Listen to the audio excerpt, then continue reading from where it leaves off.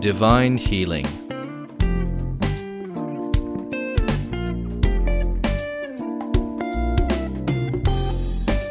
By Rod Anderson.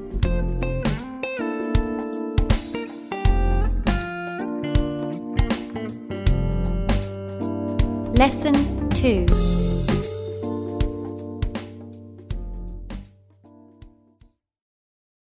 Father, once again we thank you for your word, and again we thank you that you've told us that the entrance of your word brings light. It brings understanding to the simple.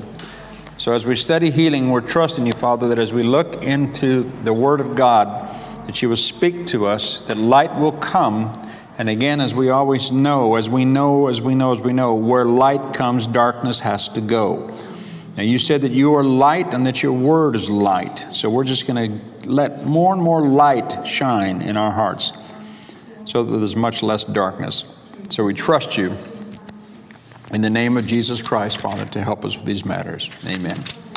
Numbers, the 21st chapter. Again, we're looking at healing in the redemptive work of Jesus and the Old Testament provision. We finished the first hour, we finished about the Passover lamb, and that Jesus Christ, the redemptive work of Jesus is that he was our redemption, or he was our Passover lamb. So now we're going to look at another part that speaks to redemption in Numbers when we talk about the brazen serpent. Because again, all these are types and shadows that prove what he came to do and proved his will for healing. Numbers chapter 21, verse 1. When the Canaanite king of Arad, who dwelt in the south, the Negev, heard that Israel was coming by way of Atharim, the route traveled by the spy sent out by Moses, he fought against Israel and took some of them captive. And Israel vowed a vow to the Lord and said, "If you will indeed deliver this people into my hand, then I will utterly destroy their cities." And the Lord hearkened to Israel and gave over the Canaanites, and they utterly destroyed them and their cities. And the name of the place was called Hormah, which means a banned or a devoted thing. Verse 4. Now listen to this in the Amplified. Listen to verse 4 in the Amplified. And they is Israel. And remember, Israel is a type of the church, right? And we are the church of the Lord Jesus Christ. He is the head and we are his body. But this verse, the Amplified, it says, "And they journeyed from Mount Hor by the way to the Red Sea to go around the land of Edom. And the people became impatient." Now this doesn't sound like Christians at all, does it? "And the people became impatient, depressed, and much discouraged because of the trials of the way." Now think about the picture. God is leading these people. God is leading these people to the promises. Along the way, there are trials. I mean, it's just so simple. I mean, we just read these little simple verses, but when you really think about it, God's leading every single one of you to a destiny, you see. But you know what? You're no different. I'm no different than anybody in this book. Along the way to the things that are promised us, there are trials and there are stumbling blocks. And we are tempted to become impatient, depressed, and much discouraged because of the trials along the way. God never said there wouldn't be trials. In fact, he promised the opposite. Jesus said, "In this world you will have tribulation." But he said, get really upset and angry because I love you anyhow. Just checking to see if you're awake. No, he said, in this world you will have tribulation, but he said, be of good cheer. So let me see your good cheer look. That's why we're in trouble. God help us all. Be of good cheer because I have overcome the world of the power to harm you. But in the world there's tribulation. We're trying so often to pray for God to remove the tribulations. And God doesn't necessarily remove the obstacles. He just always makes a way of escape from the obstacles. And we're going to see that again laid out here. So they journeyed from Mount Hor by the way to the Red Sea to go around the land of Edom, and the people became impatient depressed and much discouraged because of the trials of the way. And what always happens when people get depressed, whoever's leading them gets attacked. This is your fault. And the people spoke against God and against Moses. Why have you brought us out of Egypt to die in the wilderness? For there is no bread, neither is there any water, and we loathe this light, contemptible, and unsubstantial manna. In other words, they had supernatural provision, but remember they were in the wilderness for all these years because of their own complaining and murmuring. Remember the whole story. They took 40 years to travel an 11-day journey. You do remember that, don't you? It was an 11-day journey had they obeyed the Lord. But because they complained and murmured and did their own little trip, they wandered. They made themselves wander and go in circles and go in circles for 40 years. Now, I mean, we are pretty familiar with Bible stories, and sometimes we just, again, say that very quickly. But think about that. If you had an 11 days, in 11 days you can be, what if you could be where you wanted to be right now spiritually in 11 days? What if you could be where you wanted to be physically right now in 11 days? Whatever. What if you could be there in 11 days? And it took, but you don't get there for 40 years. 40 years.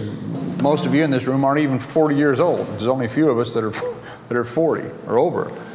40 years. When I think of everything that's happened in the last 40 years of my life. I mean, 40 years of my life. Everything that's happened since 1965 when I graduated from high school as a 17-year-old boy. 40 years of everything I've experienced in 40 years. To think that I could have, had I made right decisions 40 years ago, I wonder what I could have been doing for the Lord today. I mean, you know, that's an opportunity to get depressed. But the point is, today is the day of salvation. Today is a brand new day full of brand new mercies, and let's learn our lessons now, and let's actually obey the Lord, like we said in the last hour, and keep God's Word in front of our eyes, keep God's Word in our mouth, and keep God's Word coming into our ears, okay? But let's get back to this and see what we're actually looking here to see. People became much depressed and discouraged because of the trials, and the people spake against God and Moses. They said, why have you brought us out of Egypt to die in the wilderness? For there's no bread, neither there's any water, and we've grown really sick and tired of all this contemptible manna. But again, let me say, I started to say and I got off on it, I'm sorry. God didn't have to give them anything, but manna was supernatural provision. Because He loves you so much, He'll sustain you. But see, here again, oh man, I don't want to get off on the wrong track here. God, you guys are still here, aren't you? Some of you are nowhere near where you need to be financially or anything else. But God somehow, I mean, you're still here today, aren't you? Just about. Right, just about, right? He sustains us, even in the midst of all of our lack of information, our ignorance, what have you. God somehow, you look back and you go, I don't know how, but I'm here today. I'm still here.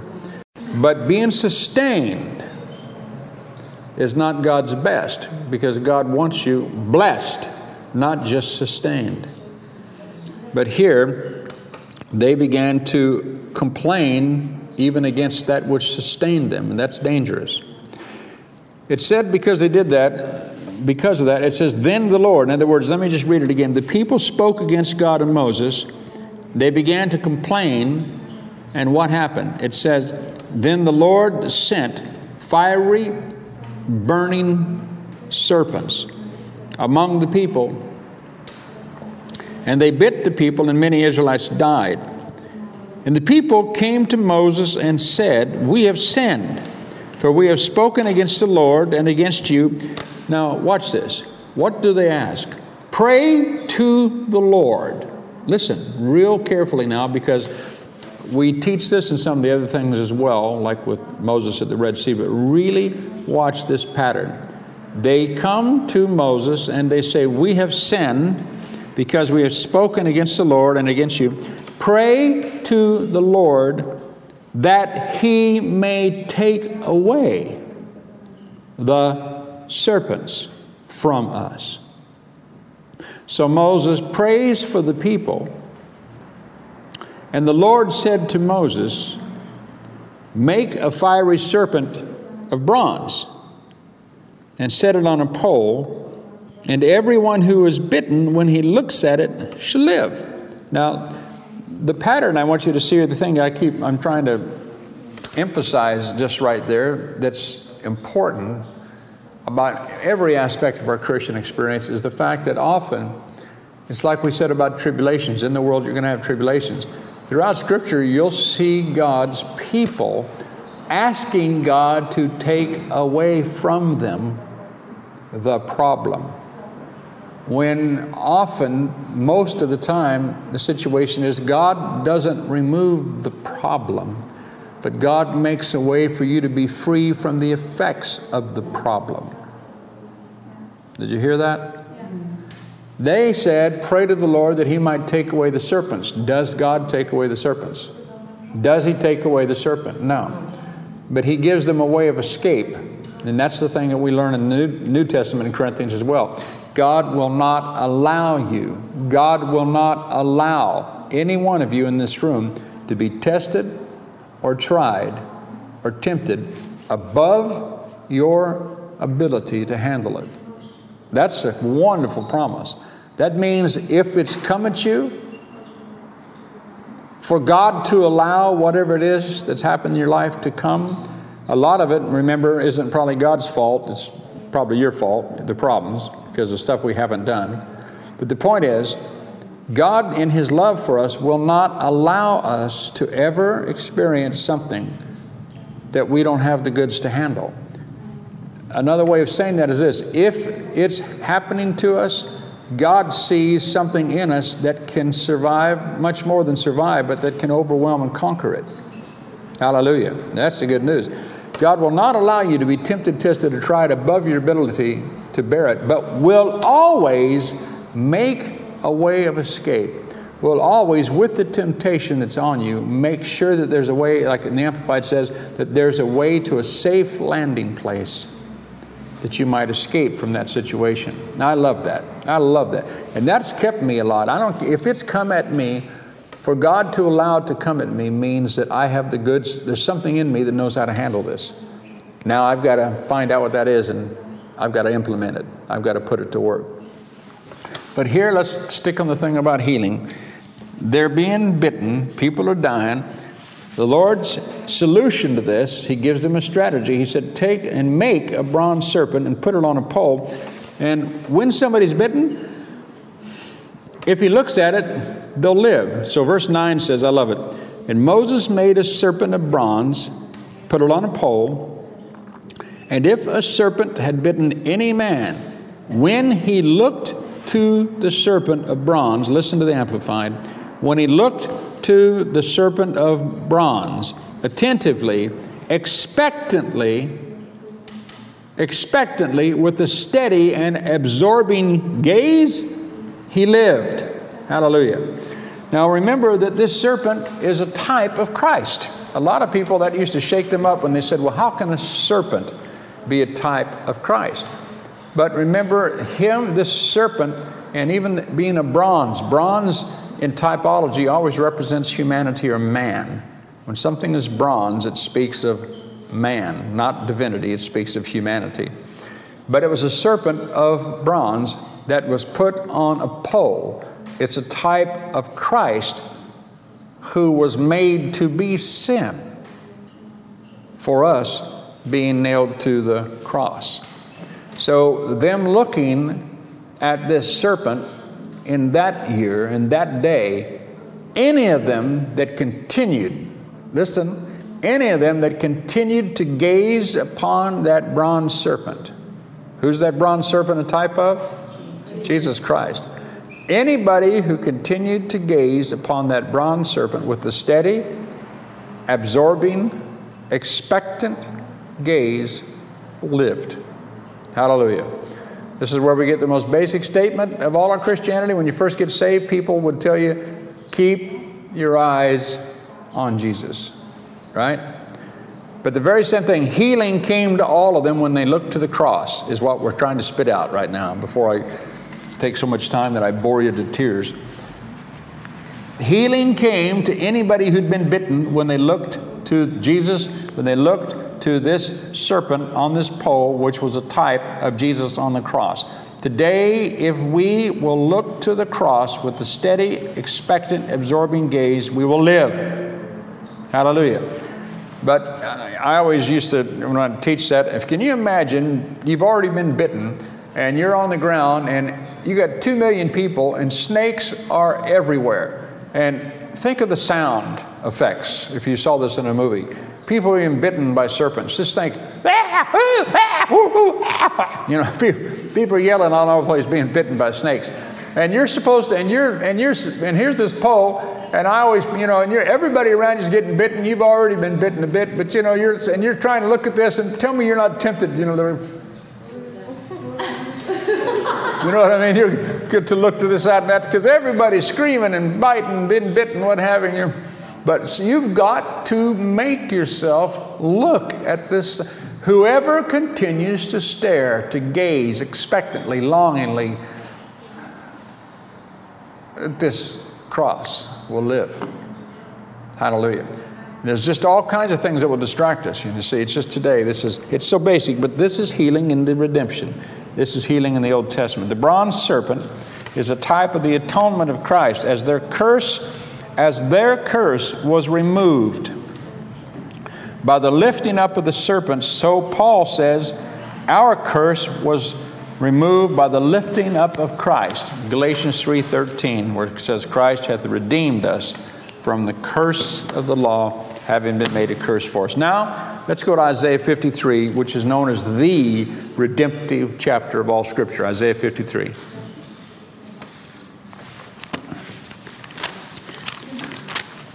Hallelujah. Some theologians say that it's possibly the most important, prophecy in all the Old Testament, all of them. But let's start from verse 1, Isaiah 53. And again, this is the great redemptive chapter of the Bible, the prophecy of the Lord Jesus Christ and His redemption. Isaiah 53, verse 1, who has believed and trusted in and relied upon and clung to our message of that which was revealed to us? And to whom has the arm of the Lord been disclosed? For the servant of God grew up before Him like a tender plant, and like a root out of dry ground. He has no form or comeliness or royal or kingly pomp that we should look at Him, and no beauty that we should desire Him. In other words, they said that even if you read some of these old, like I said, Josephus, these things, there were accounts of people who lived at the time of Christ, and Jesus was just a normal looking fella. I know in some of these wonderful portraits, he looks like whoever you ladies, I don't know whoever your favorite example of masculinity is. But anyhow, it says that there was nothing about him that made him stand out. He was a sheep from the midst of the fold. Like I said, just another one of the sheep. But verse 3 says, he was despised. Now really listen as we go into this now. He was despised and rejected and forsaken by men, a man of sorrows and pains. We're going to read it from the King James on the outline in a moment. He was a man of sorrows and pains, and acquainted with grief and sickness. And like one from whom men hide their faces, he was despised, and we did not appreciate his worth or have any esteem for him. Surely, though, he has borne our griefs, our sicknesses, our weaknesses, and our distresses, and he carried our sorrows and pains of punishment, yet we ignorantly considered him stricken, smitten, and afflicted by God. In other words, when they saw him on the cross, they felt, the people that were there at that time, you see, the cross, remember, was an offense. Like Paul says, the cross is an offense to the Jews. and a stumbling block to them, because anybody who was crucified was cursed. They felt through all the generation was cursed of God. So they esteemed him to be smitten and cursed of God. Well, you see, they weren't all that wrong, were they? Because he was cursed of God in that he became our curse for us, so that we might not have to have that curse on us. Hallelujah. That's the whole story. Verse 5, but he was wounded for our transgressions, and he was bruised for our guilt and iniquity, and the chastisement that was needful to obtain peace and well-being for us was upon him. And with the stripes that wounded him, we are healed and made whole. Hallelujah. Now look on the outline at the top of page 2 there. Let me read it from the King James. He is despised and rejected of men, a man of sorrows and acquainted with grief. And we hid, as it were, our faces from him. He was despised, and we esteemed him not. Verse 4, surely he has borne. I mean, surely, it's a powerful word for them to put in there. Surely he hath borne our griefs and carried our sorrows. Yet we did esteem him stricken and smitten of God and afflicted. But he was wounded for our transgressions, he was bruised for our iniquities, and the chastisement of our peace was upon him, and with his stripes we were healed. Now, I've got down here just point A and point B, the word grief there, which says, surely he hath borne our griefs. The word there is, in the Hebrew, it's a word sholi, it's C-H-O-L-I. I don't have it on the outline. But it's translated sickness. And it means sickness in all these other passages that I have listed there. Deuteronomy 7, Deuteronomy 28, 1 Kings 17, 2 Kings 1, and so on and so on and so on. So what it says is, surely he hath borne our griefs. I mean, it flat says that he bore our sicknesses. And even the word borne there, I've got down here, is this Hebrew word nasa. It means to lift up, to bear away, to convey, to remove to a distance. It's a Levitical word. It's the word that's applied to the scapegoat that bear away the sins of the people.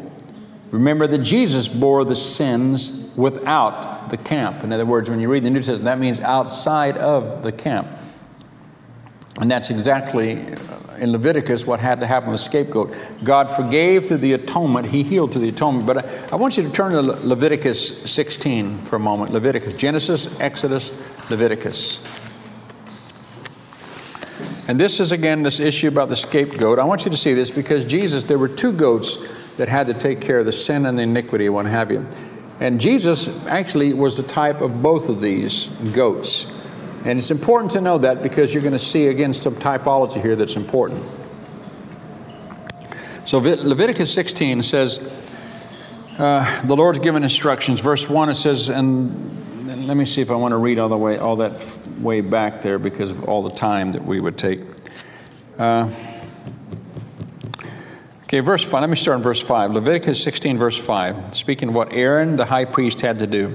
He shall take at the expense of the congregation of the Israelites 2 male goats for a sin offering, 1 ram for a burnt offering. Aaron shall present the bull as the sin offering for himself and make atonement for himself and for his house and the other priests. Verse 7, he shall take the 2 goats and present them before the Lord at the door of the tent of meeting. Aaron shall cast lots on the 2 goats, 1 lot for the Lord, the other lot for Azazel, which means removal. And Aaron shall bring the goat on which the Lord's lot fell and offer him for a sin offering. But on the goat on which the lot fell for removal, or Azazel, which is a Hebrew word, on that goat, it says, he shall be presented alive before the Lord to make atonement over him, that he may be let go into the wilderness for dismissal. Okay? Now, come on down to verse 15. Then he shall kill the goat of the sin offering, that is for the sins of the people, and bring its blood within the veil into the Holy of Holies, and do with that blood as he did with the blood of the bull, and sprinkle it on the mercy seat and upon the mercy seat. and before the mercy seat. Now again, there's one, and it shows the scripture there, reference takes you to Hebrews 2:17 when it speaks of the fact of what Christ had to do with his blood. But verse 16 says, thus he shall make atonement for the holy place because of the uncleanness of the Israelites and because of their transgressions, even all their sins. And so shall he do for the tent of meeting that remains among them in the midst of their uncleanness. Now, just jump on down again. I just don't want to take all the time to go through it all. Verse 18, and he shall go out to the altar of burnt offering in the court, which is before the Lord, and make atonement for it, and he shall take some of the blood of the bull and of the goat and put it on the horn to the altar. Verse 19, he shall sprinkle some of the blood on it with his fingers 7 times and cleanse it and hallow it from the uncleanness of the Israelites. When he's finished atoning for the Holy of Holies and the tent of meeting and the altar of burnt offering, he shall present the live goat. Now watch what he does with the live goat. Now one goat is just killed, flat out killed, because and it's for the sins of the people. And again, Jesus is a type of this goat, but he's also a type of this one. And Aaron shall lay both his hands, this is verse 21, Leviticus 16:21. Aaron shall lay both his hands upon the head of the live goat and confess over him all the iniquities of the Israelites, all their transgressions, all their sins, and he shall put them upon the head of the goat. The Amplified will now say the sin bearer, and send him away into the wilderness by the hand of a man who is timely, ready, and fit. The King James says he'll be taken by the hand of a strong man into the wilderness and let go. Verse 22, the goat shall bear upon himself all their iniquities, carrying them to a land cut off, a land of forgetfulness and separation that's not inhabited. And the man leading it shall let the goat go in the wilderness. Now, just read all that, because again, all through any major Bible college, they will teach you that the scapegoat, this is a type of Christ, an absolute type of Christ. Jesus Christ took our infirmities, he took our sicknesses, and he didn't just take them and leave them there. He removed them away to a far place. He took them to a wilderness, to a far place, and there they were left in the wilderness. Hallelujah. No longer to be remembered, a place of forgetfulness. No longer to be remembered. Our sins are no longer to be remembered. We're going to quit thinking about what happened in our past. And these diseases and sicknesses that were upon us, whatever the penalty was for these things. You see, now back to Isaiah 53, it says here again, where it's, and just look in the outline, it says, surely he bore. Now that word bore, like I said, is nasa, and it's this Levitical word that's always used about the action of the priests when they took something away from God's people, when atonement was made, when atonement was made for God's people. This word, he says, surely this dry plant, this Jesus, this Lamb of God, what he's going to do is bear something away. But what is he going to bear away? He's going to bear away our griefs. And the word griefs there, like I said, is choli, which is this word for sicknesses. It says that he bore our sicknesses.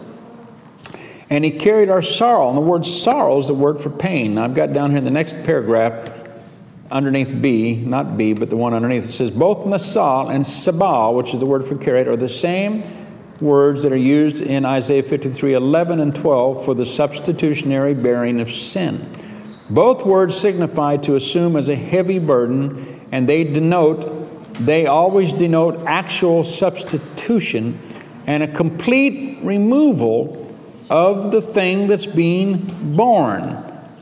So again, what we're saying here is that Jesus Christ was not only our sin bearer, but he was our sickness bearer.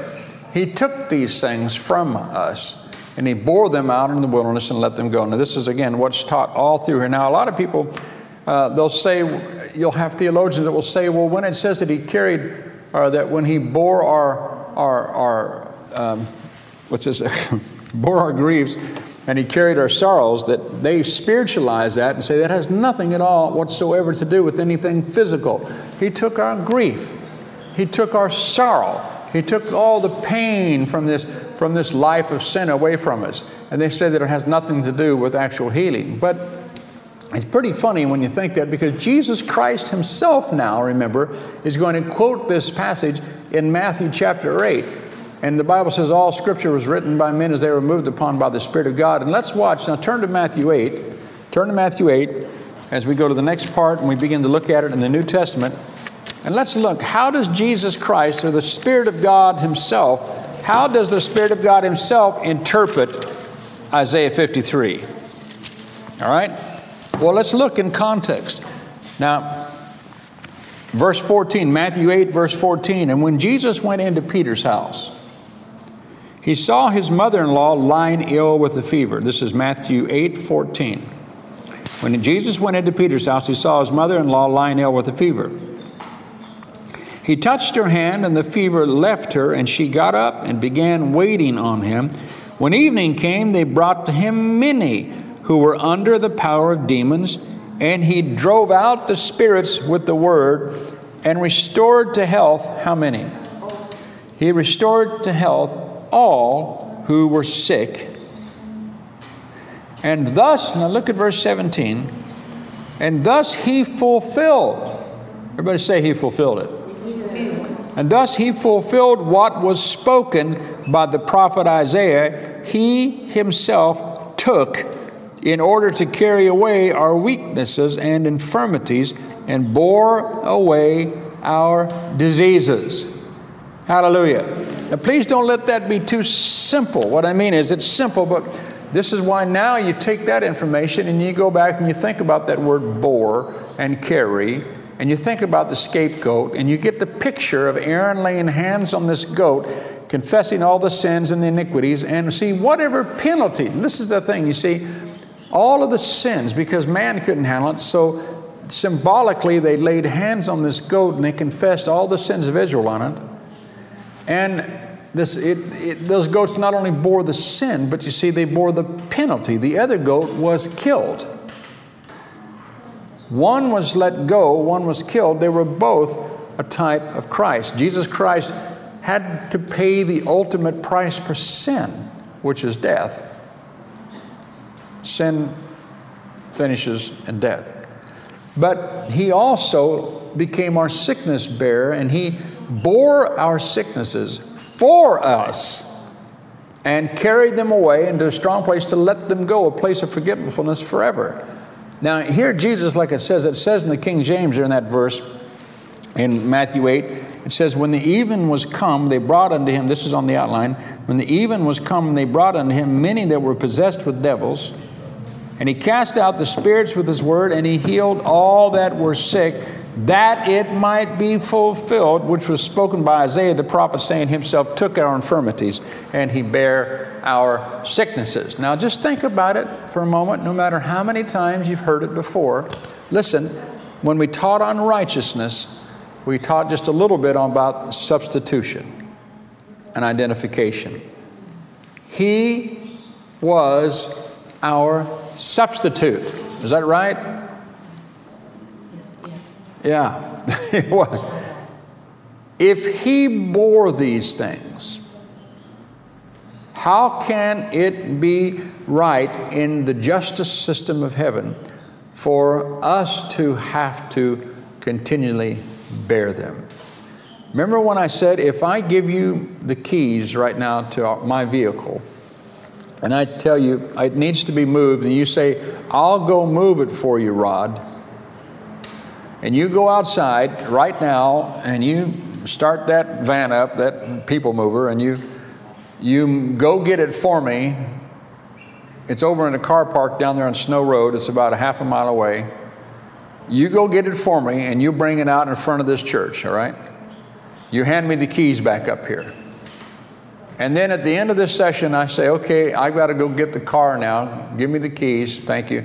And I'm going to go walk down Snow Road and half a mile to the car park, and I'm going to go get the car. Well, if you were the one that moved the car for me, more than likely you would speak up and say, Rod, the car's right out front.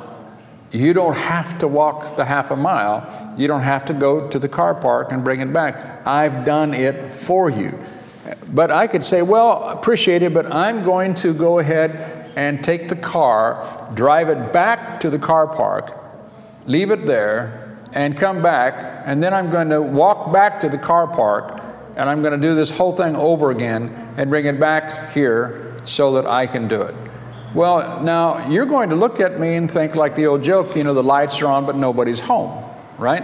Or that you got one oar in the water and the other oar is totally out. The point is, why are you trying to do, Rod, what's already been done for you? I've already got the car. I am the substitute. I've already done for you what you would have had to do, Rod. Why do you want to go do it again? That's silly. It is silliness. Why do you want to go do again what I've already done for you? Jesus Christ took our infirmities. He bore our sicknesses, and He carried them away. Now, because He's done this, we don't have to bear them today. This is redemption. This is part of the redemption. Remember, what's the very first verse we started with? Bless the Lord, O my soul, and all that is within me, bless His holy name. Bless the Lord, O my soul, and forget not one of His benefits, who forgiveth all thy sins, who healeth all thy diseases. Don't forget one of His benefits, who forgiveth all thine iniquities, who healeth all thy diseases. Don't forget it. I have to find this truth out and then begin to release my faith again for this to be fact. I don't have to bear this. This is why when we read in Ephesians about the armor of God, remember the Bible says that you need to lift up the shield of what? Faith, so that you may be able to quench all the fiery darts of the wicked one, right? But you can have a shield, but you have to lift it up. When something's coming at you is when you need to lift the shield up. I said when something's coming at you, you need to make sure that shield is up, because that shield is the only thing that's going to stop that other thing from hitting you. What's that shield called? It's a shield of faith. What is faith? Basically, faith is what you believe. Do you hear me? Are you holding up in front of you right now when that stuff comes? Because the issue is not whether or not it will come, because it will come. These things will be fired at you. Nobody said it wouldn't be fired at you. But the issue is, do you have up in front of you what you believe? Because it's only your faith that will stop that stuff from breaking through your perimeter and striking your flesh. Hallelujah. Raise above, it says, lift above all else the shield of faith, wherewith you shall be able to quench all the fiery darts of the wicked one. I mean, it's just a crucial thing. We've got to get this right. This armor of God, putting on the whole armor of God, that you may be able to withstand all the plots and the slanders, and it says, all these wiles of the devil, all these strategies of the devil. Okay? Now, I guess I got enough time. Now, we're going to actually go to the communion chapter, because for the Passover chapter. I want you to turn to 1 Corinthians 11 in light of all this. But Jesus Christ was our substitute. He bore our sicknesses and diseases. That's what it says, at least. That's what it says. Jesus healed all that were sick, so that it might be fulfilled, which was spoken by the prophet Isaiah. Hallelujah. And remember, He's the same yesterday, today, and forever.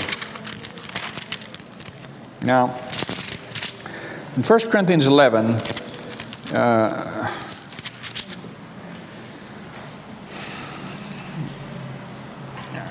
I just want to see where I want to start, because often we don't start soon enough.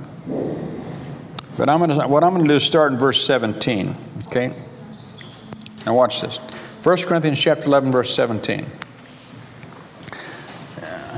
Healing in the New Testament. But in what I instruct you next, Paul said, I do not commend you. Because when you meet together, he said, it's not for the better, but for the worse. Now think about even that statement right there. Paul is talking to a church basically and saying, guys, you're meeting together, but you know what? When you meet together, things don't get better. Things get worse. Isn't that what he just said? Now let's find out why. Why were things they're meeting, but things are getting worse. Why aren't they getting better? Verse 18, from the first place, he said, when you assemble as a congregation, I hear that there are cliques or divisions and factions among you, and I in part believe it, for doubtless there have to be factions or parties among you, in order that they who are genuine and of approved fitness may become evident and plainly recognized among you. Verse 20, so when you gather for your meetings, he said, listen, now really listen. If there's divisions among you, if there's cliques, if there's factions, listen. He said, for when you gather for your meetings, he said, guys, it's not the Lord's Supper that you're eating. Because when they gathered, they ate. I said, when they gathered, they ate. But listen to this language. Listen to what he says. He said, when you guys gather together, he said, it's not for the better, but it's for the worse. He said, because when you guys come together and eat, he said, it's not the Lord's Supper that you're eating. Now watch. He said, for in eating, each one of you hurries to get your own supper first. You don't wait for the poor, and one goes hungry while another gets drunk. What? Verse 22. What? He said, do you have no houses in which to eat and drink? In other words, if that's something you want to do, if you're that shook up, go home and eat. Go home and drink. But he said, when you come together and you partake of the Lord's table, he said, you don't do it stupidly. You don't come and just get drunk and play at this stuff and push it away, and I'm going to get it first. And he said, what, do you have no houses in which to eat and drink? Or do you despise the church of God and mean to show contempt for it while you humiliate those who are poor and have no homes and have brought no food? What shall I say to you? Shall I commend you in this? No, most certainly I will not. And now, this is where most preachers always take off. They start reading from here. He said, for I received from the Lord himself that which I passed on to you. It was given to me personally, that the Lord Jesus, on the night when he was treacherously delivered up, and while his betrayal was in progress, he took bread, and when he had given thanks, he broke it and said, take, eat. He said, this is my body, which is broken for you. Do this to call me affectionately to remembrance. Similarly, when supper was ended, he took the cup also, saying, this cup is the new covenant, ratified and established in my blood. Do this as often as you drink it to call me affectionately to remembrance. Now verse 26, for every time you eat this bread and you drink this cup, you are representing, or remember, to represent means to re-present something, to present it again. For every time you eat this bread and drink this cup, you are representing and signifying and proclaiming the fact of the Lord's death again. In other words, you're declaring, every time you take communion, he said, you're declaring again everything that the redemptive work of Christ was about. So then, verse 27 says, whoever eats the bread or drinks the cup of the Lord in a way that is unworthy of him. Now again, the King James says it better there. I've already referred to it twice today. Whoever partakes of this unworthily. It doesn't say unworthy if you have a King James. It says unworthily. And the word means to not esteem the value of. Whoever partakes of this bread and wine without esteeming the worth of it, now I'm just going to read you what the Bible says, will be guilty of profaning and sinning against the body and the blood of the Lord. Let a man thoroughly examine himself, and only when he has done so should he eat of the bread and drink of the cup. For anyone who eats and drinks without discriminating and recognizing with due appreciation that it is Christ's body, eats and drinks a verdict of judgment upon himself. And here again is verse 30, like I said. I mean, what do you do with this verse? Listen to the Amplified. That careless and unworthy participation is the reason.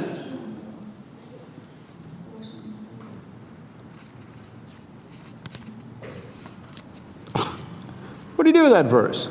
That's the answer. You see, to know what the body of Christ represents, to know that he that is joined unto the Lord is one body with the Lord. But you back all the way up, the issue is there's divisions and factions in the church. Is that right? That's the main issue that Paul's talking about. And he said, when there's divisions and factions in the church, and you come together, it's for the worse, not for the best. Because when you partake of that bread and partake of that drink, you're representing everything that the body of Christ came to do. In the body of Christ, Jesus Christ came to break down the dividing wall of hostility that was between us all.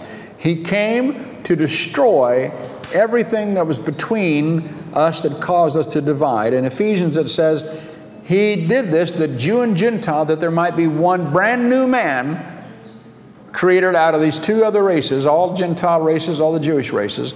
He said so that he might destroy the enmity and bring the feud to an end. Amen? That's the whole thing Christ came to do. We are one body, one faith, one baptism, one love, one God.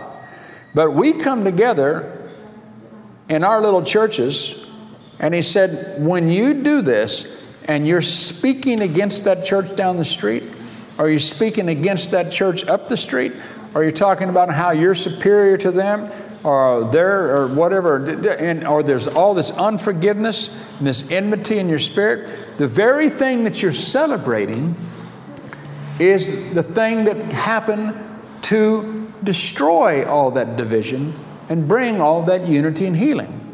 So I said, if you do this and you're not esteeming the worth of what you're doing, you are drinking damnation unto yourself. He said, because you walk right out the door after declaring something that's a holy covenant act. I'm drinking this wine that represents the blood of Christ that redeemed us from sin. And I'm eating this bread that represents his body that was broken for my body so that my body doesn't have to be broken. And then you walk out the door and you still speak ill of people. You still curse people. You just entertain all these wrong thoughts about other churches and stuff.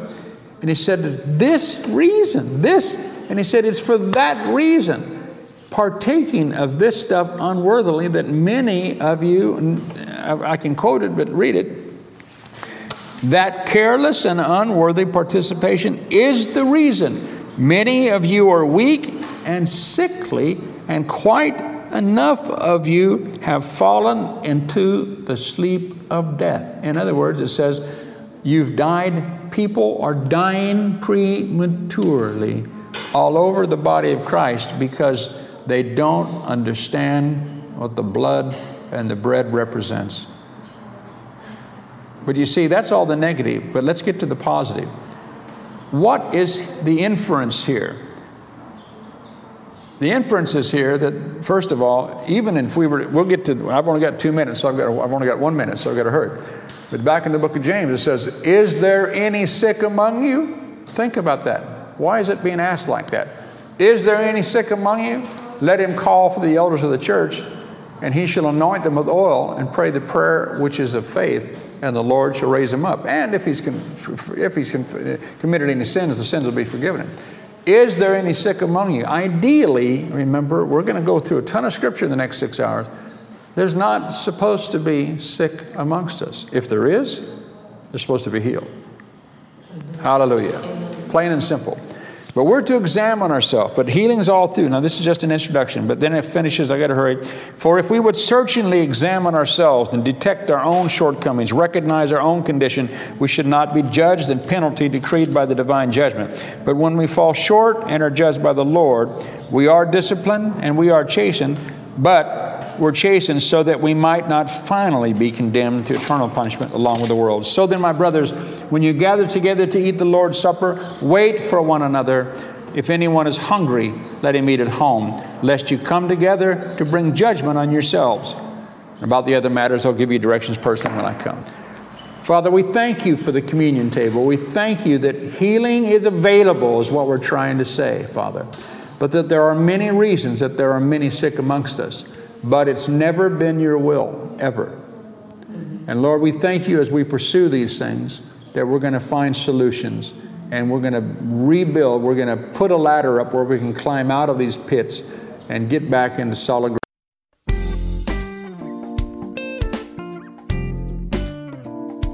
You have reached the end of this lesson. Please insert the next lesson to continue.